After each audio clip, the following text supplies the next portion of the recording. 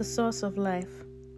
1 John chapter 1 verse 2 says, "For the life was manifested, and we have seen it, and bear witness, and show unto you that eternal life, which was with the Father, and was manifested unto us." All around us are living things, people, plants, animals, and even microscopic organisms. But what gives them life?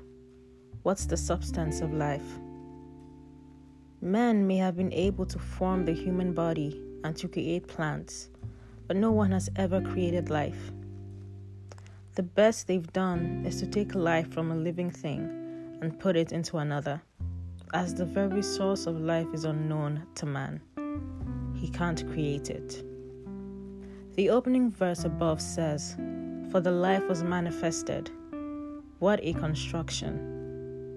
This is referring to Jesus Christ.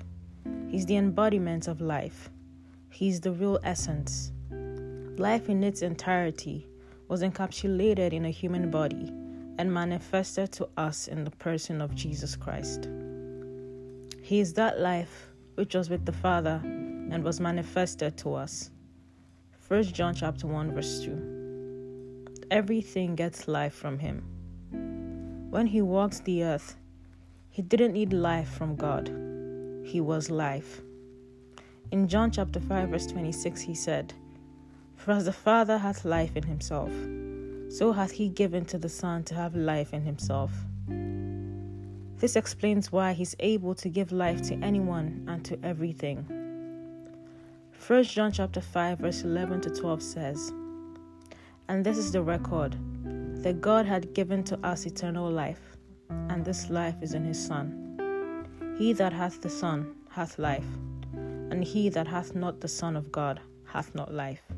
Blessed be God." The life that Jesus gives destroys and repels the works of darkness in the human body.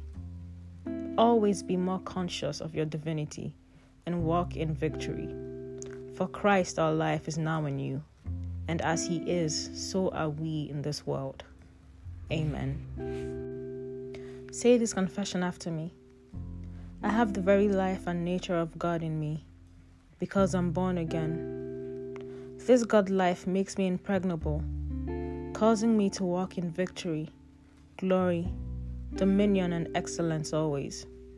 My body is inundated with the life of God, and I walk in divine health and victory, living above sickness, disease, infections, and the destruction that ravaged the ordinary man. Hallelujah.